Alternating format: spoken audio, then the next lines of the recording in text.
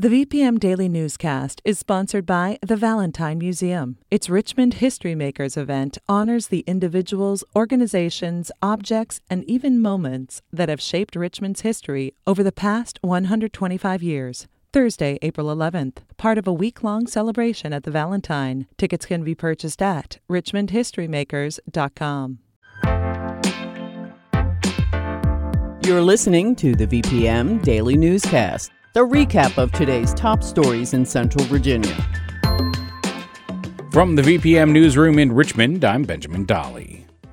To address an uptick in car crashes in Richmond, city officials held a speed symposium this week for residents.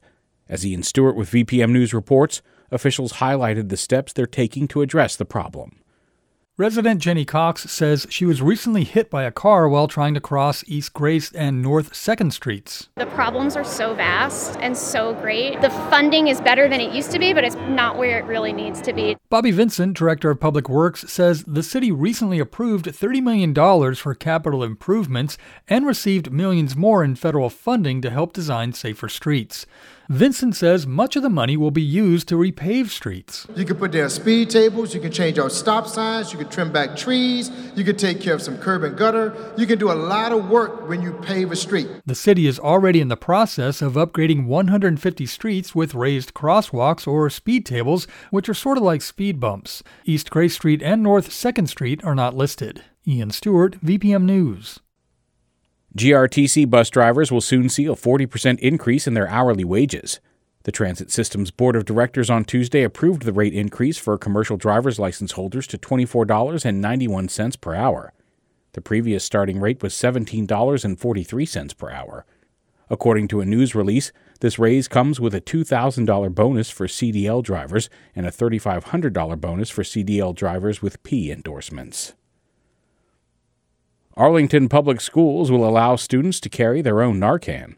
Sarah Y. Kim with partner station WAMU reports the school district hopes the policy will prevent fatal opioid overdoses. The announcement comes after the FDA approved over-the-counter use of Narcan last month. The naloxone nasal spray rapidly reverses opioid overdoses. It's already available in Arlington Public Schools, but this is the first time the school district would be allowing students to bring their own. Already in 2023, there's been a rise in opioid overdoses among youth in the county.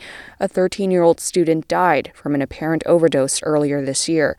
Students will need training and permission from a parent or guardian to carry Narcan. The school system is aiming to put the policy in effect by late May. Virginia's new history and social science standards will include teaching about Sikhism for the first time alongside other major world religions. The Sikh Coalition is praising the addition, calling it an important step to combating bigotry, reducing bullying, and increasing cultural competency. The Board of Education finalized the latest standards on Thursday. They were developed by Governor Glenn Youngkin's administration and adopted after numerous criticisms over the removal of influential figures and events. Children 15 and under visiting Kings Dominion will need a chaperone starting Saturday.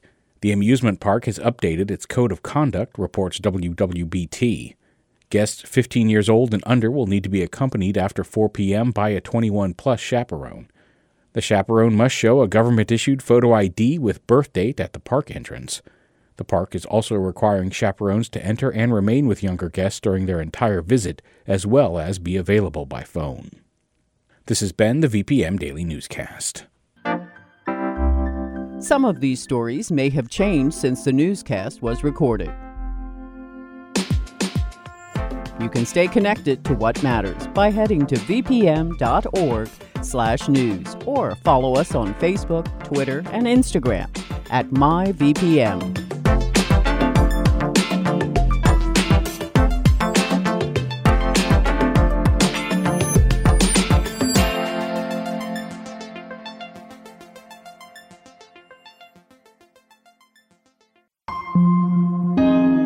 VPM